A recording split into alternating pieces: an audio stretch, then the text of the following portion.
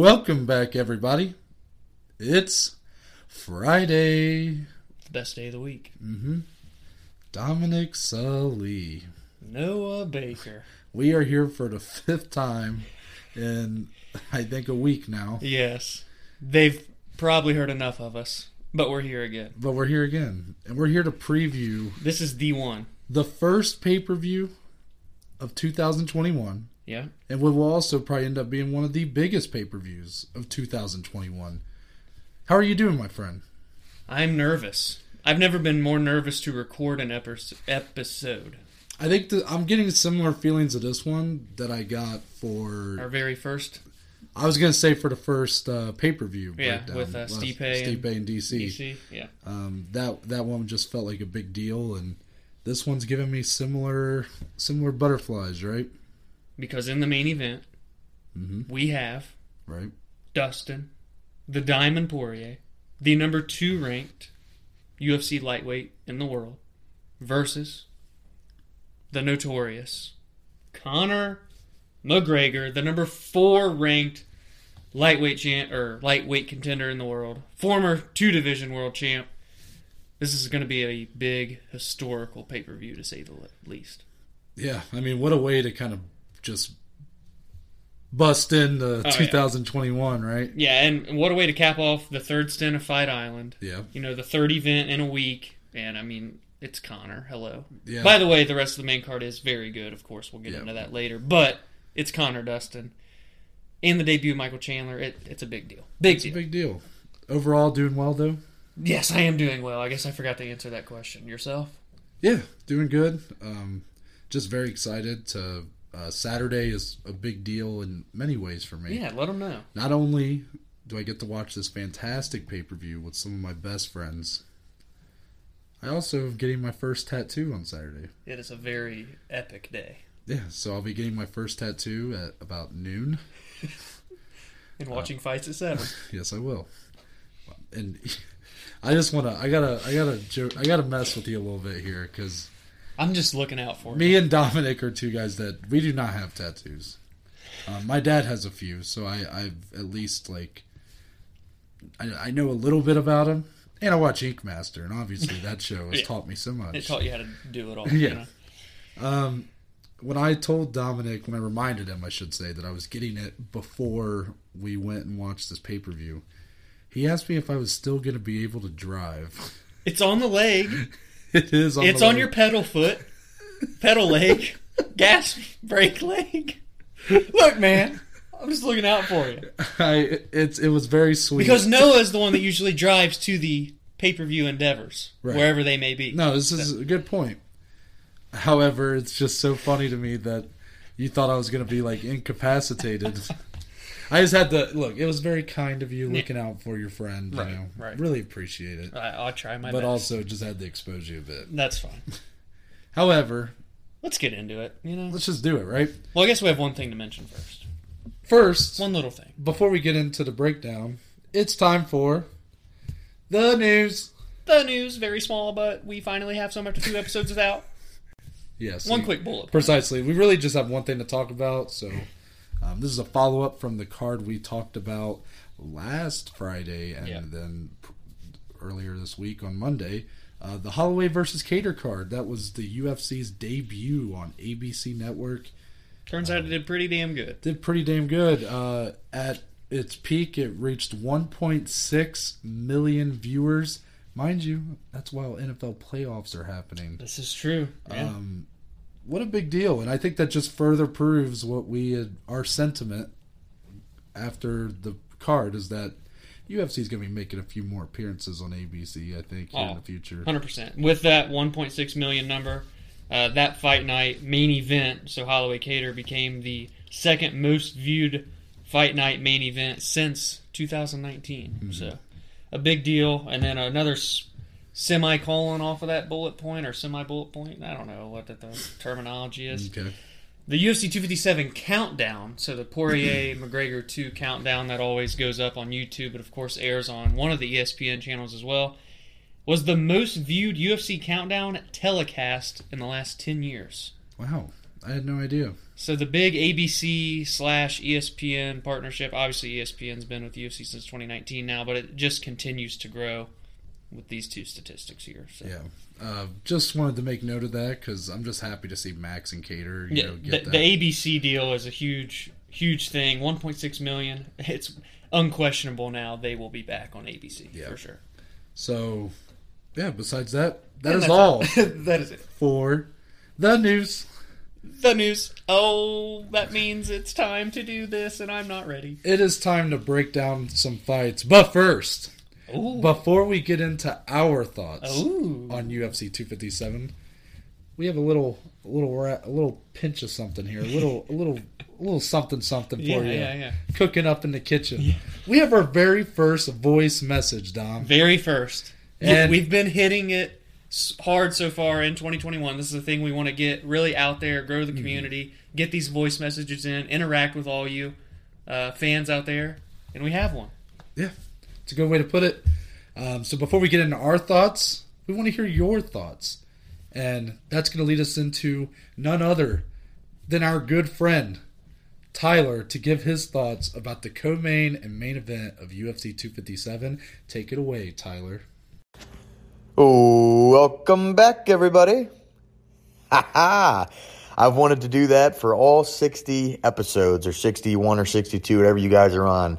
Tyler here, very loyal listener and viewer, and so I wanted to go ahead and give my thoughts on the upcoming UFC 257 McGregor versus Poirier 2. Obviously, lots of good fights on this main card. Some I'm more familiar with than others. Most excited, I would say, for the main and the co-main. As far as the co-main, I've got some faith in Michael Chandler to make a big example out of Dan Hooker. Might be a hot take, but that's what I think is going to happen with that one. Michael Chandler, I think, is going to rise quickly. And as far as the main event, you know what it is. Mystic Mac predicts knockout in under 60 seconds. I love Dustin, but I got Conor coming back. The king is back, baby. Tyler, thank you so much for giving your thoughts. We just really appreciate that. It doesn't surprise me that it was him. Not at all. Tyler loves to be, first. He loves to be that guy, and really just shows what a great friend you are to support us. You've been watching us for such a long time now, and day one. Yeah, we want to repay that favor a little bit. So I just want to give a quick plug. Oh, of course. To what Tyler's doing in his life. He just recently got married. A lot of big things. Shout out to Kelsey, yes. Your lovely wife, who's also a friend of mine. Great people. Tyler is actually an independent author. Yes, and a good one. And a good one at that. So he has got a few different books that you can check out now. If you go to his website, Tyler Porter Books, that's Tyler Porter, Porter, books.com. You can check out all the selection he has of his books. He's also got a new standalone book coming. I'm looking forward to that one. His specialty is thrillers. Oh, yeah. And you know that feeling you get, Dom, when you just get that little something, your heart starts beating so fast. It's like when this main event's going to start. Yeah, your hands start shaking. Yeah. You start getting all sweaty. Knees weak, arms are heavy. Exactly. That's what Tyler's books do to you. Unbelievable. So check out his website. There's a lot more detail on there. If you're interested in if you become a fan of Tyler Porter's books, let us know. Let us know. We'll put you in a little Facebook group for his avid fans. Yes. But much respect to you, Tyler, for all you do. I don't know how you write books as often as you do. I'm not. He's the Hamzat Chimaev of the books. Yeah. Truthfully, I've never been much of a reader, and even I can say that his stuff's good. Yeah, for sure. And I'm glad that I could say that because I didn't want to look him in the face and say your books suck. So I was really happy when I could say, you know what, it was good. Yes. And yeah, so if you guys are a fan of reading, or even if you're not, check it out because I think he could open you up to maybe some new avenues that you might have thought you wouldn't be interested in. And a great guy to be supporting. Of course. Support your independent authors. Right. Support your independent artists, right? Yeah. So thank you, Tyler. You're the man. Yep. Mystic P, as he likes to be called. Mystic P. However, it's our turn. It's our turn Tyler, to take over. Tyler, back. Sit down for a second. Sit down. It's our turn to break down this main card for UFC 257. Woo! We got 5 fights to talk about here. And I'm going to damn tell good you, fights. I'm just going to go through the card. Yep, go through it. So we open our night. Women's strawweight. Now, all these are main card fights, let me be clear. So you got to buy a pay-per-view to watch any of these. Right. However, there are some great fights on the prelims. There are. Khalil Roundtree versus Marcin Prokhnio is the one that sticks out to me. And right after that, Juliana Pena versus Sarah McMahon. I'm very much looking forward to that. Also, Brad Tavares versus Antonio Carlos Jr. And the headline of the prelims, Nasrat Haqparast versus Arman Saryukin. Those are all fantastic fights. We were very tempted to just break them all down, but we were like, okay. We have very big fights to talk about, so we don't want to be here all day. You know? So 5 fights we're talking about. Our main card starts at women's strawweight. Marina Rodriguez versus Amanda Ribas. This is definitely, these are 2 women that they're prospects, but they're very much reaching. They're hitting their stride. Right? They're starting to really establish themselves as. They're kind of shedding that prospect mold and really embracing just being either stars or just established veterans almost in a way, especially for someone like Marina who's 33 already. Yeah, and still looked at as a prospect, you know. Yeah, this is someone, by the way, Marina Rodriguez didn't even begin fighting professionally until 2015. Didn't make her debut in the UFC until 2018. Yeah. That's why she's very much still looked at as a prospect in my eyes. This next fight, though, definitely fits that mold just the same. At lightweight, Matt Frevola, the ground specialist, going up against Otman Azaitar. We've broken him down before. Yes, we have. When he fought Kama Worthy. Yes, yeah. Otman's been he was very under. I think he was a little underappreciated in 2020 for what he was doing, but here on a main card, on a Conor McGregor card, he's got a chance to shine brightest. After that, women's flyweight. That's right, you get 2 women's fights on this main card. Yes. Jessica Ai, shout out OH. IO. Going up against Joanne Calderwood. Also, big fan of JoJo. This is a big fight. Joanne, her last fight was a title eliminator. Yeah, she chose to not wait for Valentina, instead take a fight, and ended up losing that fight to Jennifer Maia. So, and while Jessica Ai fought for the belt way back at, I want to say, UFC 238? Yeah. When Valentina kicked her head off of her shoulders. Was that the card? Was it the Cejudo Moraes card? Yes, that was the headliner. Yeah. So UFC 238, she got head kicked she got sent to the Netherrealm. Yes. However, she's back here. She's had some physical ailments that have been holding her back with her gallbladder, so hopefully that's all past her now. But this is a big fight.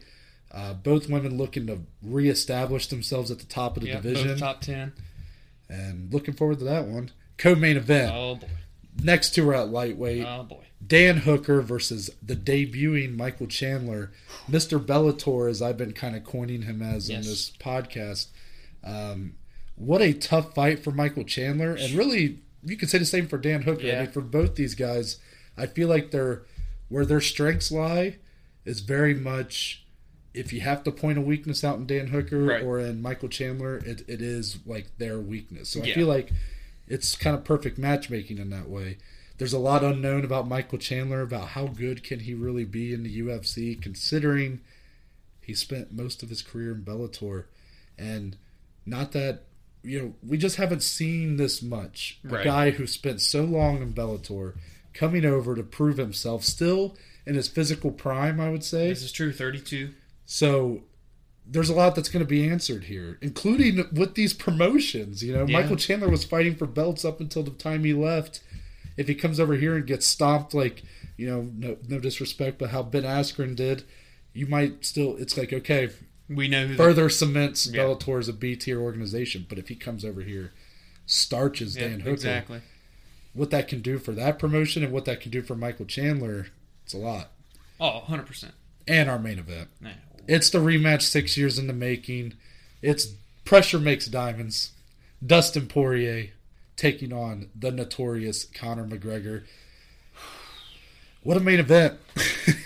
No belt on the line, but it doesn't matter. This is legacy. Yeah, it is, man. And just for the lightweight division right now, it is on fire. As if it isn't already every other time of the year. Right now, especially with the co-main and this, with all the things up in the air about Khabib This is just massive. Massive main event The here. lightweight division's getting center stage here. Not only with the main and co-main, but you get a couple of prospect fights with Frevola Azaitar and Haqparast Saryukin. Yep. So, without further ado, let's just get into it here. We opened the card. Marina Rodriguez, Amanda Ribas. First, actually, I'm going to plug. You're too kind. So, as I've mentioned before, Dominic is now in the MMA elite. I hate when you say that. I just say it to fuck with him. He is. It's a big deal though. He's a writer now for Overtime Heroics. You can check them out on Twitter, really anywhere, social media. Yep. They've been posting his article around that he just wrote for previewing this fight. Shout out Amanda Ribas, by the way. Yeah. She liked the tweet. Yeah, there you go. Pulled at the heartstrings a little. Marina saw it and said, "Fuck you." And we'll Probably, Marina. It's nothing personal. However, check that out. You probably will, if you even go to our Twitters, you'll probably see we've shared it, I believe. It's been retweeted, yeah. So just get on Overtime Heroics, support them. They're still trying to make a name for themselves in the MMA community, but Dominic doing big things for him. He had the choice. Yeah. He could have broke down Poirier McGregor, and he chose this fight. So go ahead and show him why. I'm going to tell him why right here.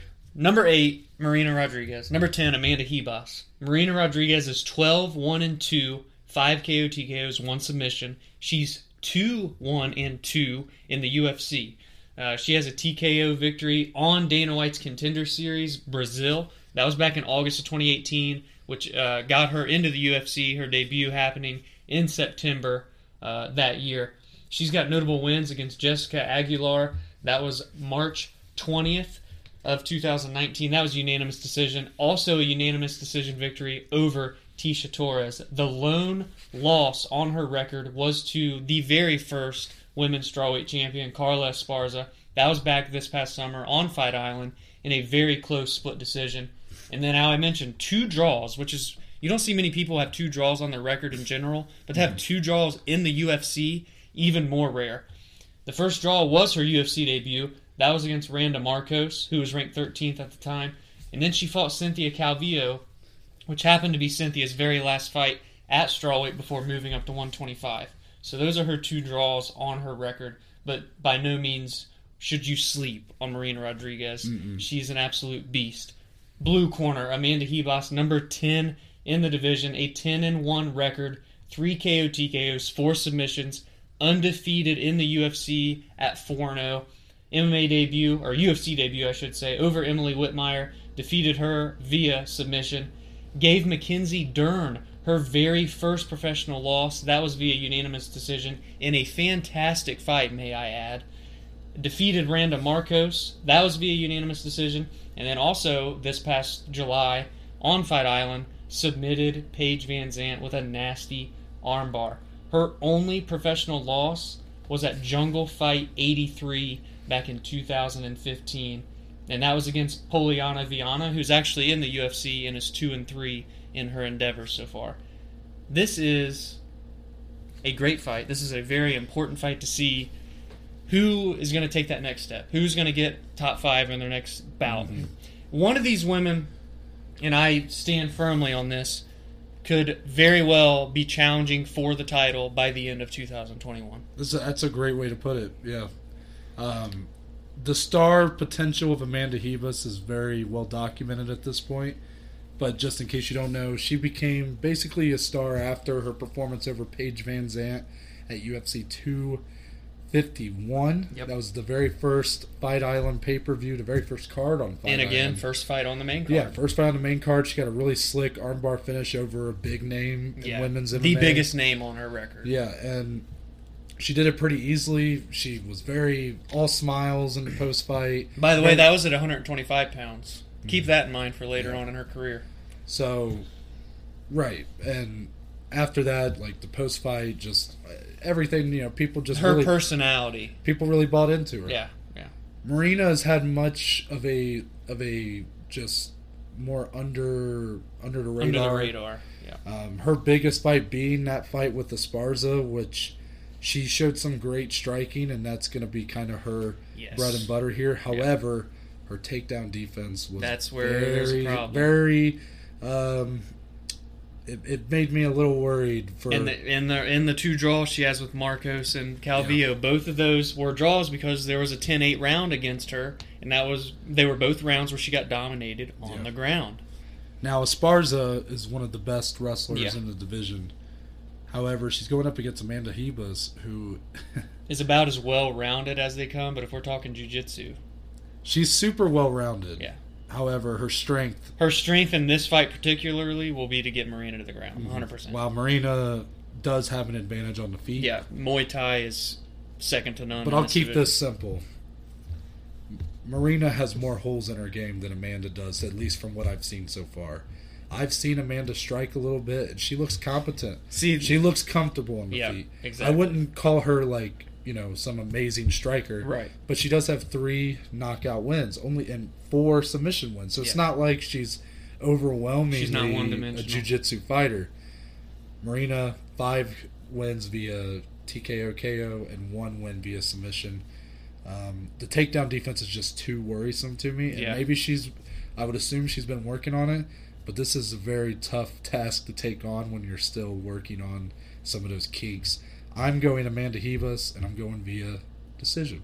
I am doing the same thing. Amanda Ribas here, via decision. This should be a very fun fight, interesting fight, and it really comes down to, okay, we feel that Amanda is good enough on the feet to not get overwhelmed or just dominated, because the wins that Marina has, she dominates on the feet. It's not even close. But Amanda, I feel, can compete. But if you look at it the other way, if Amanda can get Marina to the ground, I don't feel Marina can compete on the floor. And that's where the biggest difference is going to come in here, and that's why I'm going with Amanda Ribas. Yeah, I think if Amanda truly has a hard time getting Marina down, it could be interesting. It could be a very even fight, or even Marina could really have the advantage there. However, she just hasn't shown a strong ability to prevent those takedowns. And with Amanda, who shows so much promise and is shown to be so good at getting that fight to where she wants it to go, I definitely look for this to be spent a lot of time on the ground. Yeah, Next fight, lightweight, Matt Frevola, Otman Azaitar. We've had an undefeated fighter here now. Yes, We've got Otman Azaitar, 13-0 with 10 KO TKOs, 2 submissions. That's 12 out of 13 via finish. 2-0 in the UFC with a notable win against Kama Worthy, who we were big on when we broke down that fight. I even picked Kama Worthy to win that fight. And he beat him via TKO. 10 of those 12 finishes have came in round number 1. For Matt Frevola, he's 8-1, 1 KO TKO, 3 submissions. He's 3-1-1 in the UFC. One of those wins coming on the Contender Series. He also has wins over Jalen, the Tarantula Turner. That was a unanimous decision. And a split decision over Luis Pena. The draw on his record in the UFC came to Lando Venata, who is no slouch by any means. And 3 out of his 4 finishes have also came in the first round. This may be fun, Noah. This is going to be a fun one. However, we like undefeated fighters, don't we? We do. We do definitely have an inkling for him, don't we? And I'm going to stick with the undefeated fighter here. And I'm going with the power. I'm going a first-round KO TKO, Otman Azaitar. He's really just shown a lot. His one-punch KO back at the UFC 242 Habib and Dustin card in Abu Dhabi, one-punched a guy, and he literally face-planted onto the canvas. It was actually hard to watch. That he did. And he pretty much ran through Kama Worthy like he was nothing. Yeah, it's been easy. And that was a Kama Worthy who had been surging up to that point, completely just basically being like the biggest underdog in all these fights and still coming out just on top. Just a bully, man. Yeah, I'm going to go with the same prediction. Azaitar via first round TKO or KO. Frevola, he's only got the one loss. He's had a very good go of things. That one loss, though, to Polo Reyes, a 1 minute KO. Right.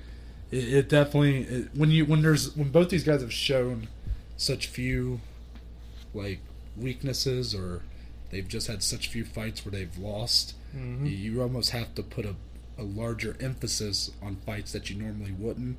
A lot of times, the guy's only lost one time. It was a first round knockout. I'd be like, oh, okay, it happens. He got caught.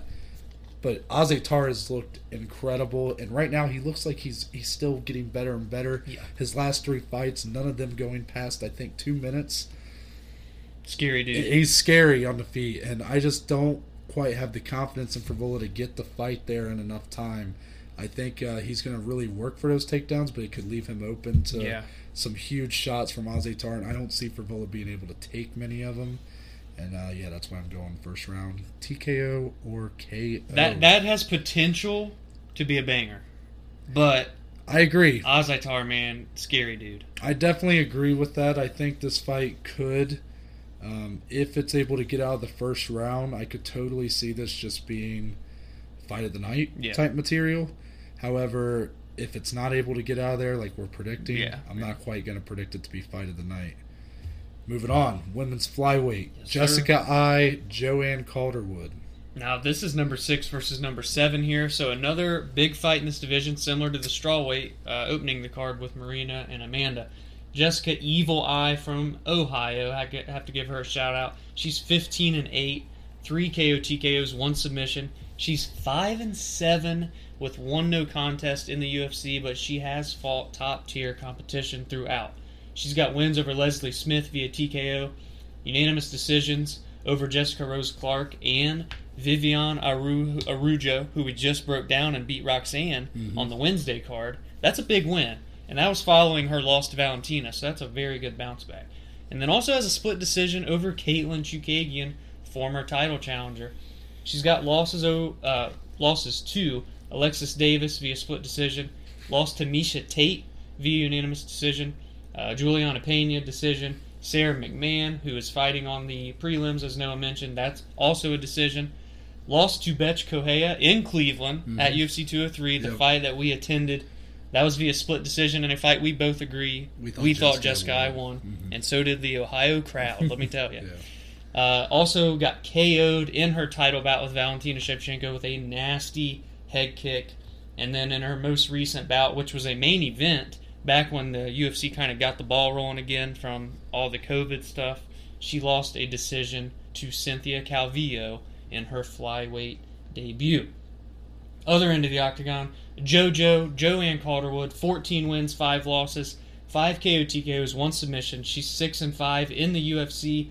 Wins over Courtney Casey via decision. Valerie Letourneau, if you haven't heard of her, that's a former title challenger, by the way, and she TKO'd her. She's got a decision win over Ariane Lipski and a split decision over Andrea Lee. She's got losses to Jessica Andrade in another fight that we saw in Cleveland at UFC 203. True. Noah's got a great story about that one. Hopefully he doesn't tell it. Go check out that episode. We did an episode on our trip to UFC 203 in Cleveland. It's in there. Go watch it. No, go ahead. I do want them to listen to it, so I guess go ahead and watch it. Anyway, Andrade, that was via submission. Also lost to Cynthia Calvillo via decision. Lost to Caitlin Chookagian, and then in her most recent fight, as Noah mentioned, lost via submission to Jennifer Maia, who just challenged Valentina for the strap. Joanne has 4 first-round finishes out of those 6 total that she's got on her record. Let me pose a question to you here. Okay. Before we start making rash calls here. Right. With these 2 women, where do you see the advantages at here for either girl? Jessica in the striking, JoJo on the ground. See, that's funny because I kind of agree with you. But neither are weak in But the thing is, JoJo strength. I feel like she has an underrated ground game because I always feel like it's good, but she only has 1 win via submission. True. Yeah. Now, it's not all about finishing the fight on the ground. You know, that control is a big thing. I'm not even... This is going to get into what I'm going to call here. I actually am going to go Joanne Calderwood via second round submission. Ooh, really? Truthfully, it's not all fair. I really do hope Jessica Eye is healthy and doing well and it comes back better than ever. However, those health concerns with her gallbladder that really put her out long for layoff all of 2020 pretty much, besides that main event loss to Calvillo. She didn't look particularly good in that fight. Really after that's where a lot of these struggles for her have came into play. It seems like a pretty quick comeback considering we were just hearing about a lot of this issues with her gallbladder just a couple months ago. Too, yeah. Just a couple months ago they were talking about it. And here she is back here. I worry that that's going to compromise her too much. And I don't think that her advantage in the striking is much.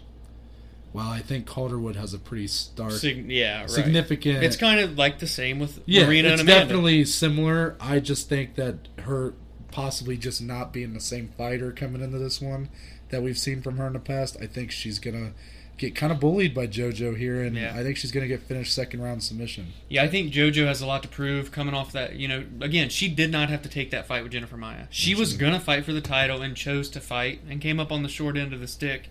But I think she's got a lot to prove here to prove she still can earn that title shot. Not that Jessica doesn't have a lot to prove, but I just feel like it's going to edge in JoJo's favor. She's going to be the aggressor, in my opinion. I think she's going to look to make a statement. However, Jessica's tough, and for that reason, I'm going to go JoJo Calderwood via decision. Mm-hmm. She's going to drag it out, get it at the 3 rounds. So. And we've talked about on this podcast, typically when it comes to women's MMA, as great as it is, though I don't want people to think this is a slight on it, the finishing rate for women's fights is lower than for men.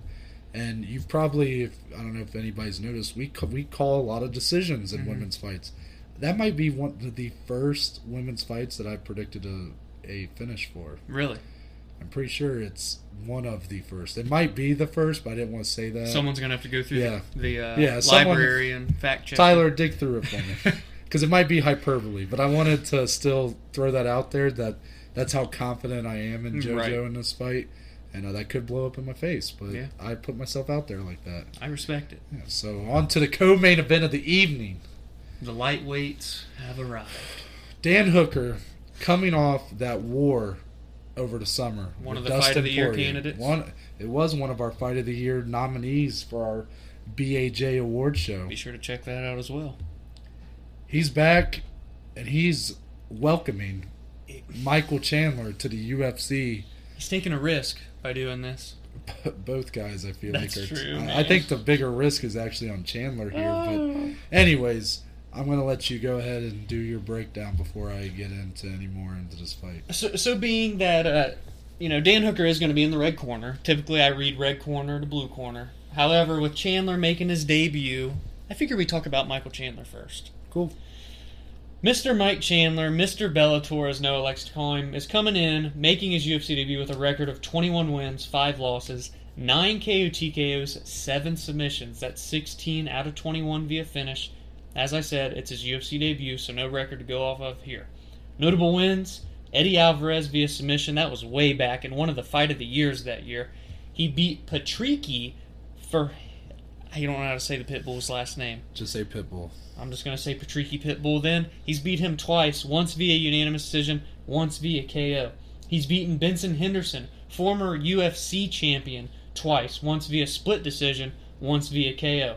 He's beaten Goiti Yamauchi via unanimous decision. That was in a title defense. He's beaten Brent Primus via unanimous decision. That is the lone loss on Mr. Brent's record, by the way. Mm-hmm. And he has beaten Sidney Outlaw, which is a badass name. And at the time, by the way, that was via KO. Sidney was on a 9-fight win streak going into that fight. Notable losses. He's also lost to Eddie Alvarez. That was a split decision. Has been beaten by Will Brooks twice. Once via split, and then once via TKO. Got beat by Brent Primus, so they're split at 1-1. That was via TKO. And then lost to Patricky's brother, Patricio Pitbull. That was via TKO, and he lost his title over there at Bellator for the last time. Some more nitty-gritty here on Chandler, being that it is his debut. He's got 12 first-round finishes out of those 16. He's a 3-time Bellator lightweight champion with 5 total title defenses. But now it's time for the Hangman. I think Mr.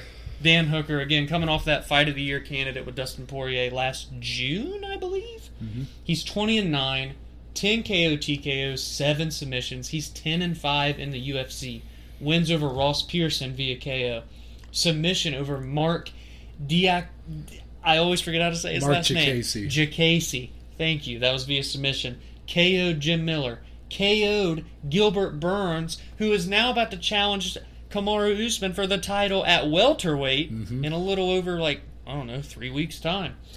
KO'd James Vick. A decision win over Ally Quinta, and then a very good fight with Paul Felder that was a split decision.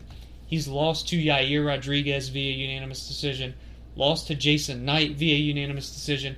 Got technically KO'd by Edson Barbosa. That was due to some brutal body work. Oof. And then again, Dustin the Diamond Poirier, who's main eventing tonight or tomorrow's card with Conor McGregor. That was a decision. 12 of those 17 finishes on Dan's record have came in the first round. Interesting. This is a banger. It is. This is a banger. So, elephant in the room. Michael Chandler. Being that this is his debut, there's not a ton. I mean, he has a long list of very good resume in Bellator, and he's probably one of the best fighters that's ever came through that promotion, especially when you look at the accolades he's got. He was the face of their promotion really for a was. while, you know. And all respect to him, and Bellator is a very respectful organization. They're not, this isn't the regional circuit or anything. This is definitely the major leagues in MMA. Oh, yeah. However, it's always been looked at as like the redheaded stepchild compared to the UFC. It's they're always the B tier compared to the UFC's A tier. And I think the closest thing to proof you can put on that for Michael Chandler, for any of the naysayers to him making his debut here, those 2 losses you mentioned to Will Brooks. Yeah. Will Brooks was phenomenal in Bellator. Yep. Phenomenal. Obviously beating Michael Chandler. He won the belt from Chandler. Yeah. Yep. So basically the first fight he was for the intern belt. Yeah. Then they unified. Then they fought again for the vacant belt, which he also won. That was the second one was the TKO. Yeah. Then he goes on to win 2 more fights in Bellator, both defending the lightweight championship. One to Dave Jansen, one to Marcin Held, another guy who's fought in the UFC. Then, I don't know if you know this, he goes over to the UFC. Yeah, Will Brooks has a UFC vet. And that was a very big get. It was very similar to where Chandler is now. Yeah. I don't know if the UFC quite capitalized on it as much as they're doing with Chandler. Now, what year did he come over? So that would have been 2016. Okay. Those Chandler fights happening in 2014. He comes over, wins his first fight versus Ross Pearson, who especially at that time, very tough as fighter, nails, man. Via unanimous decision, but then he dropped 3 straight. Yep. Alex Oliveira, Charles Oliveira, and Nick Lentz. Tough run. All via finish. And then he was cut.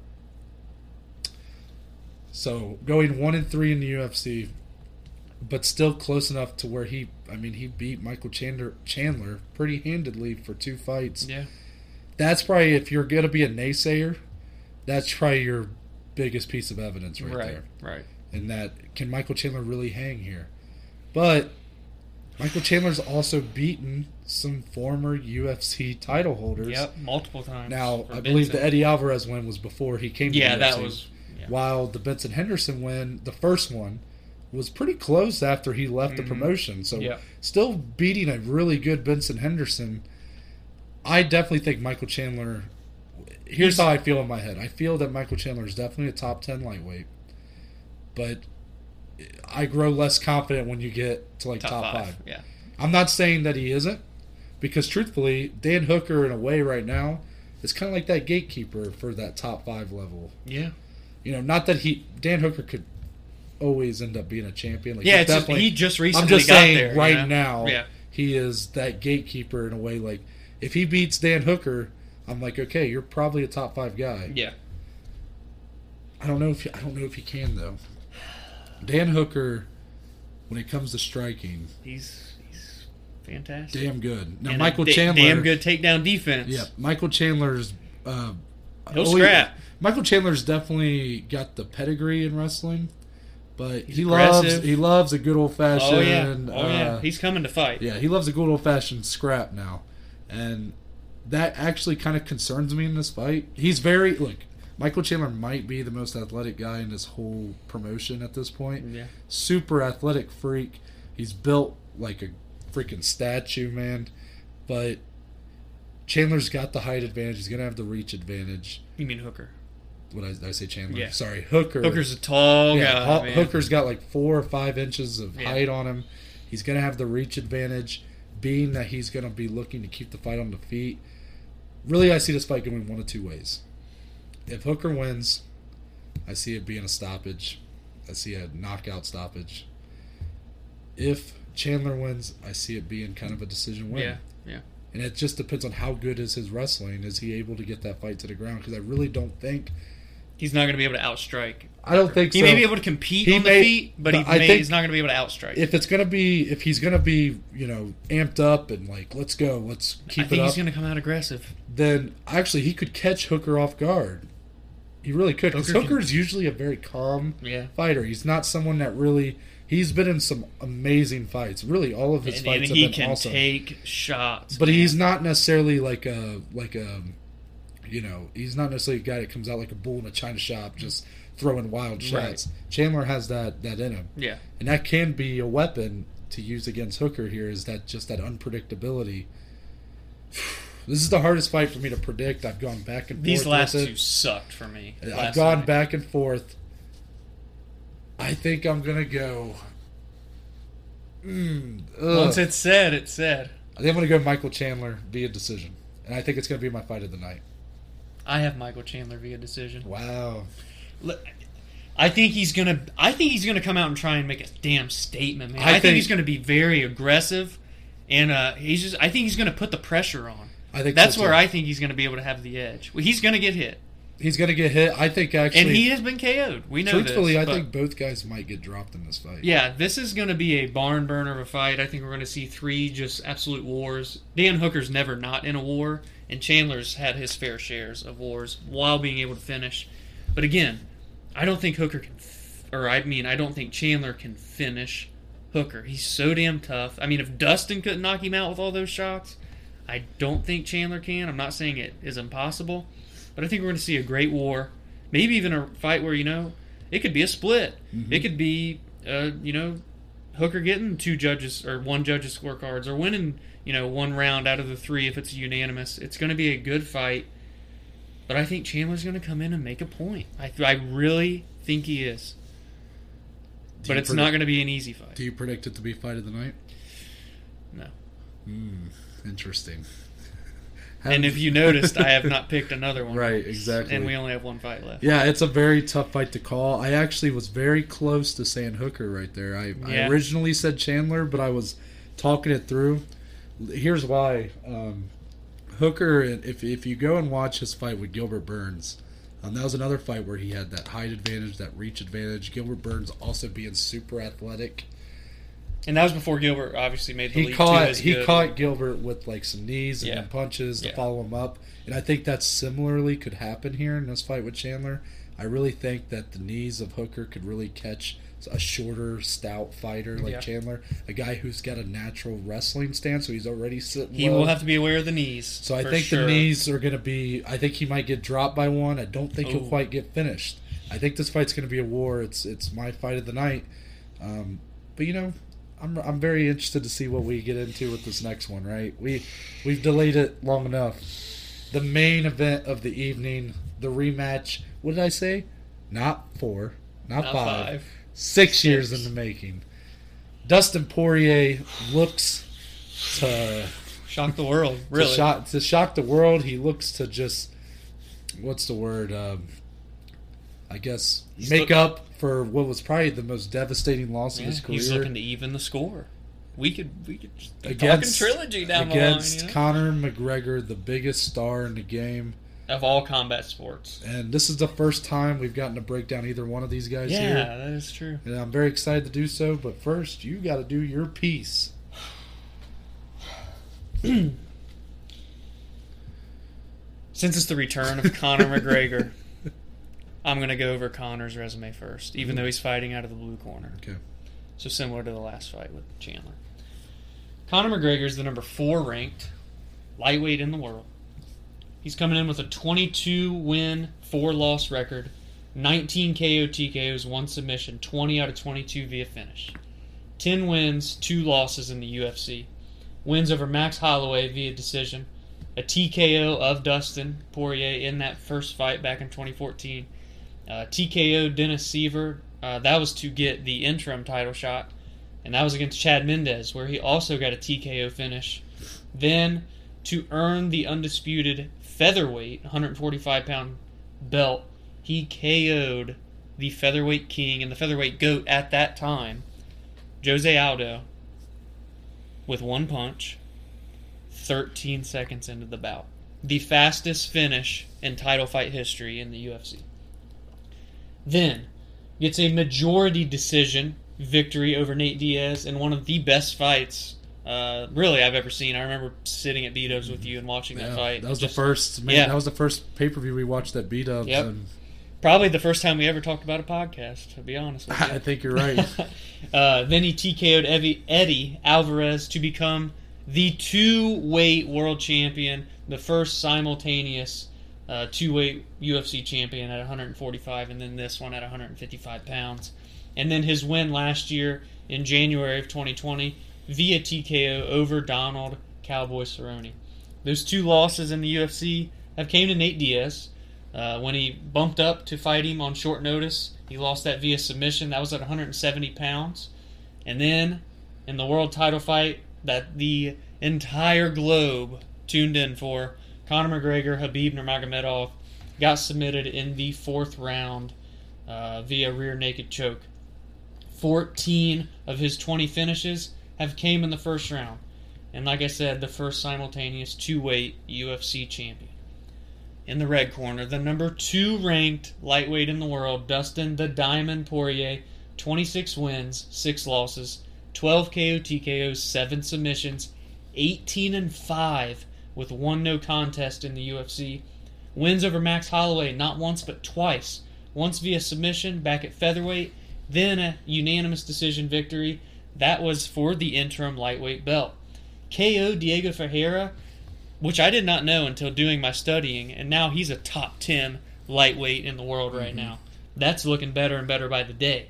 TKO'd Yancy Medeiros, KO'd Bobby King Green, majority decision over Jim Miller, submitted Anthony Pettis, got a TKO over Justin Gaethje, TKO'd Eddie Alvarez, and then last year, that Fight of the Year candidate with Dan Hooker won that via unanimous decision.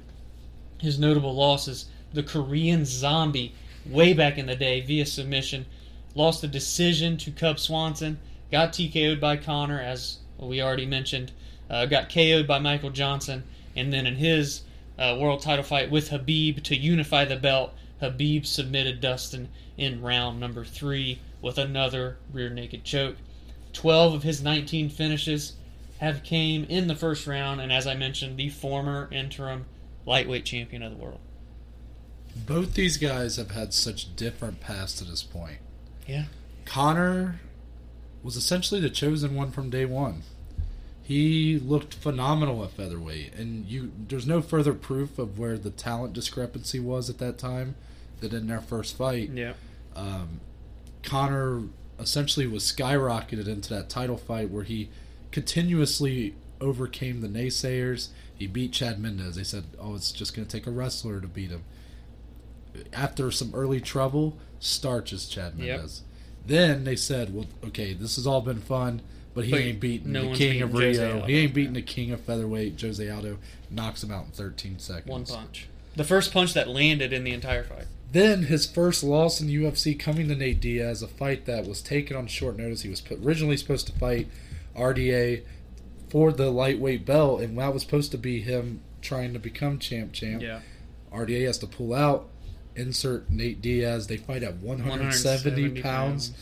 Conor gets visibly tired. Oh, yeah. After throwing a lot of shots at Nate, and Nate just so kind of ate through him, and Conor ends up trying to shoot for a takedown. Yeah, that's when you knew, oh, damn. And Nate finishing the fight via rear naked choke.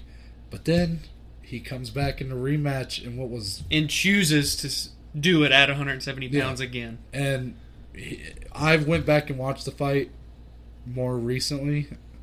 Conor won that fight. Yeah, I agree. 3-2. When I was in that B-Dubs, I was definitely thinking that it was a lot closer than it was. It's still a very close fight, but to me it was very clear. 3-2. Conor he showed a lot more in that fight than I think people give him credit for.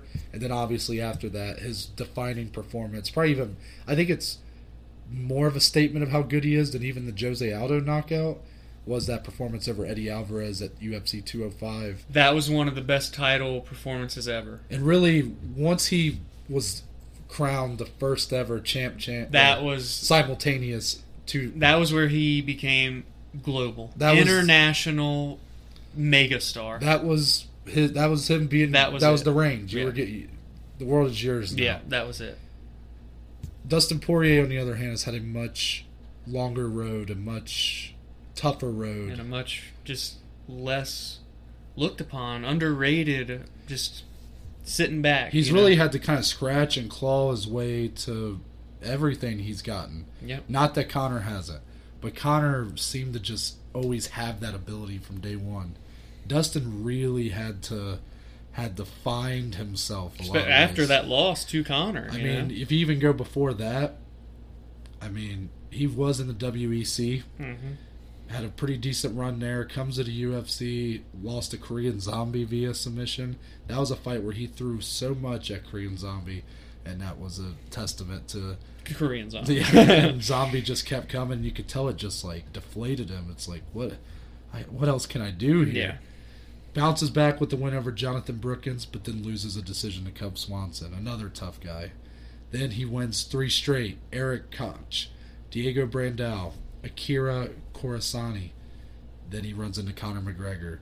So you see where I'm getting at here. He constantly is like getting to... It's kind of like I've said similar things about our main event from Wednesday, Chiesa Magny. It's like when he got to that point where it was like, okay, if you pass this hump, you're established, you're legit, he faltered. And not even just a little bit, like kind of faltered in a big way. That McGregor fight was particularly a bit embarrassing for him. Yeah. Then he goes on another big win streak. Diego Ferreira, Yancy Medeiros, Joseph Duffy, who was before Habib. Yeah, he submitted And Conor in Cage He was Warriors. so he was Conor McGregor's only loss Yep. when he came to the UFC. Also via submission, by the way. Or Then- Conor, anyway. And then he beat Bobby Green. Again, biggest win streak of his career, right? And this is the switch over, by the way, to 155 as well. But then he gets knocked out by Michael Johnson Yeah. very quickly into the fight. And then after that's where he kind of just dug deep, right? 6 in a row. And obviously reaching that interim title belt, you know, I know that was huge for him. And I know he lost to Habib when they were going to unify the belt. But this road for him has been so... Even though they're both here now, they both started at similar times in the UFC. They both have fought... I mean, Dustin's fought more in the UFC, but they're both here at the top now. But it just seems like Dustin's road has been a lot longer. Yeah. And then if you look at what happened to Conor after the Eddie Alvarez fight, he goes and fights Floyd Mayweather in a boxing fight, one of the biggest pay-per-views of all time. We don't see him for 2 years. He's fought twice in the last 4 years in the UFC. And then he comes back and very weird build to the whole Habib fight. Yeah, just... Didn't look like the same guy. No. And then, obviously, he looked fantastic against Donald Cerrone. Yeah, so, and, they fought in 2014, so since that fight, Conor has went 6-2. And then for Dustin, he had went 10-2 with 1 no contest. So you see the activity more for Dustin, as we just mentioned. And you look at the competition. I mean, they both have fought world-class guys since that fight as well. So I wouldn't dig too much into that, but it's just kind of that stat to throw out there and just show that's what we've seen with Conor. He went from being the most active guy on the roster to this guy that just became a superstar and, was just able to pick and choose what he wanted to do, and he had the UFC by the balls, quite frankly, Yeah. And for Dustin, he had to scratch, claw, fight every top-tier guy to earn that interim belt, you know? And I don't want to act like Conor's just been handed everything, because he really hasn't. He earned that shit. I mean, he earned being the biggest star in the world. It's just once he got to that level. It was after the Jose Aldo fight is where he began to be able to, I'm going to do this. Right. And you're going to say, okay. So, the question here, there's a few, because I've been hearing a lot about, okay, how much better is Dustin Poirier from their first fight? Yeah. But it's also, how much I think it's very obvious that Dustin Poirier is a better fighter now. He's better at lightweight than he was at featherweight. And he's just older, more mature fighter. He's grown. But you can say the same for Conor, too. Yeah, no one seems to be mentioning that, which is odd. To me, it's obvious that Conor is better now than he was when he beat Poirier. I mean, but he became, you look at the activity difference and you go, okay, is Poirier at this point surpassed Conor McGregor? Has those years of hustle, of fighting every top contender, while Conor was maybe boxing or retired or throwing a dolly at a bus or whatever it might be. Was it like that quote that I remember I used to like when I was in high school football, where it's like, if you're not getting better, or no, it's now I'm gonna fuck this up. You can find it's basically when you're like asleep or when you're not getting better, someone else is getting better than you. Right. That was essentially, and not verbatim, the quote. That's the question here in my eyes. So I'm curious what you think. I sat in my reclining chair last night, Noah, and I just stared at the wall for like 10, 15 minutes, playing out this fight in my head over and over. It's as if I was about to get into the octagon. It was kind of strange. Just all the possibilities here. So, in my head, I think Conor said he's going to get Dustin out of there in 60 seconds. So I attacked that first. So I'm in my head like, I don't doubt that Conor can. He has out-of-this-world power. We understand that. You guys saw how good Max Holloway's boxing was. Conor McGregor might be a better boxer if you're talking in the UFC, and look at what Max Holloway just did. Yeah. So I look at this point, and I'm like, okay, can he? Yes. But Dustin has been hit by some motherfuckers. Yeah. And not even been dropped, man. You look at the Hooker fight. You look at a guy like Justin Gaethje. He went into the 4th round with Gaethje. Never got dropped by Gaethje. Gaethje puts people to sleep with a punch. You look at guys like Eddie Alvarez. He's no slouch with the power. And Dustin dominated their second fight. The first one was that no contest. And, a guy like Max, that was a 5-round war. And granted, he was bigger than Max. It was Max coming up to 155. He still got hit a shit ton. And just ate it and kept going. Won that fight 4 rounds to 1. So I think Dustin's going to be able to survive the onslaught. Because an onslaught's coming. Yeah. That first minute, 2 minutes, 3 minutes, Conor's coming. There's a lot, even though it was very quick, there's a lot you can take away from Conor's performance against Cerrone. Yeah. Look at how he shot out like a cannon. Yeah. But I think Dustin's going to be able to survive. He may get rocked. I'm not doubting it. He's going to get hit. But I think he's going to be able to survive. And this is where it gets fun. So now I play scenarios in my head. If this goes 5 rounds, is Conor going to be able to beat Dustin over 5 rounds? I don't like the story that Conor gasses when the fight goes on. Now, against Nate, he gassed. That was his first fight at 170. He wasn't used to it. A short notice. I don't buy much into that. Khabib, I personally thought he gassed out in that fight pretty hard. Yeah. So that's the bigger one for me in terms of gassing and then out. on the other end of that, the second Nate fight. Exactly. He won round 5, I believe. Yeah, he gassed in round 3. It was round but 3 then he and has 4. like a resurgence. Yeah. Out of nowhere and looks great. So I don't want to buy too much into that whole, I don't want to call it like a myth, but it's just, I think it's outplayed. It's detractors. People, they're looking for something. They're giving Conor's giving him a lot of reasons to not like him. Yeah. And that's just something from his fight performances that you can say. That, and they act like his wrestling isn't good or whatever. Both of them, not exactly true. Yeah. So I'm in my head like, okay, is Conor going to be able to pull out a decision over Dustin? Especially after the fight we just saw Dustin and Hooker that went, all the way, and all these just wars that Dustin's been in. Is Dustin going to be able to finish Conor? This is the other thing that I kind of attacked, and I'm like, ugh. Conor doesn't get KO TKO'd. Right. He's been submitted. I think all 4 of his losses are via submission, or 3 out of the 4 for sure are. But it's like, Dustin, I don't think is going to try and get this fight to the ground. I don't think he's going to try and submit Conor. I don't see that happening. I see this being a stand-up war. So those are all the scenarios here, and I'm just like, okay, I have to pick somebody to win. Yeah. I'm sitting here like, I can't just not pick a winner. So I'm picking a draw. No, I'm just kidding. I'm kidding. I am going, and this is, listen, I love Dustin. Everybody loves Dustin. I love Conor because of how historical he is. I got a fucking picture of Conor sitting on my wall right here next to us. But I'm going to do it, Noah. I'm going to do it. Dustin Poirier is going to survive the early onslaught. And they're going to battle rounds 2, rounds 3, rounds 4, and round number 5. And Dustin is going to be able to turn that tide. And I'm going with a decision victory. Wow. for Dustin the Diamond Poirier. Very Whether that ballsy. be unanimous, 3 rounds to 2, or even a split where one sees it for McGregor,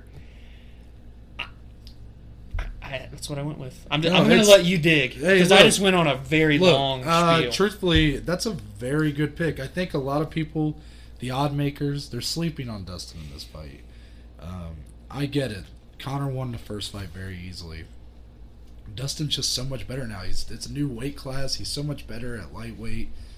He's been so much more active. I totally agree with all those points. However, there's a but. Yeah. you know, it's just.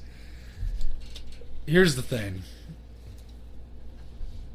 I truly think that this fight's going to be stand-up only. Yeah.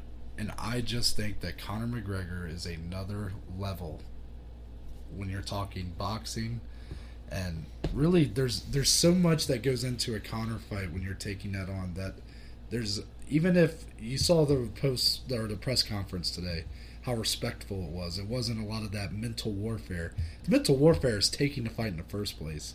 Conor knows he doesn't have to do all the. He had Jose Aldo beat a month before the fight. Well, I'm saying even if you go after that, if you go after the Eddie Alvarez fight, after the Khabib fight, if you look at the Donald Cerrone fight, how respectful he was. But there is just something about when you take on Conor McGregor, when all eyes are on you, all the pressure's on you. This is your biggest fight, your biggest moment. And you saw with Cerrone, he wasn't able to live up to that. He kind of cracked under that pressure. I don't think this fight goes under 60 seconds. I don't think that it's quicker than their first fight. I think that you're going to see a first round that's very, I would even say, back and forth. I think McGregor will have the advantage. I think he'll be landing the harder shots. But I think Dustin will have his moments. However, I'm going with a round 2 TKO KO for Conor McGregor. I think it'll be a admirable effort from Poirier. I just think that the lights might be too bright, and overall, when you're talking stand-up, I just think Conor McGregor is another level, and even just stepping in the cage with him is like a mental warfare in itself. Mm-hmm. And I just don't know if all those factors Poirier can truly overcome. We'll see, though. Yeah. You do make a good point, especially at lightweight, outside of maybe Michael Johnson, the guy's really been hard to put away. Yeah. And it really is tough. It's tough. Mm-hmm. But overall, I'm very excited for this fight. Oh, yeah. No matter you how can't long not it goes. be excited. And that was your fight of the night pick, right? Oh, yeah. Therefore, yes, that is my fight of the Right. night with my prediction of 5 rounds. Yeah.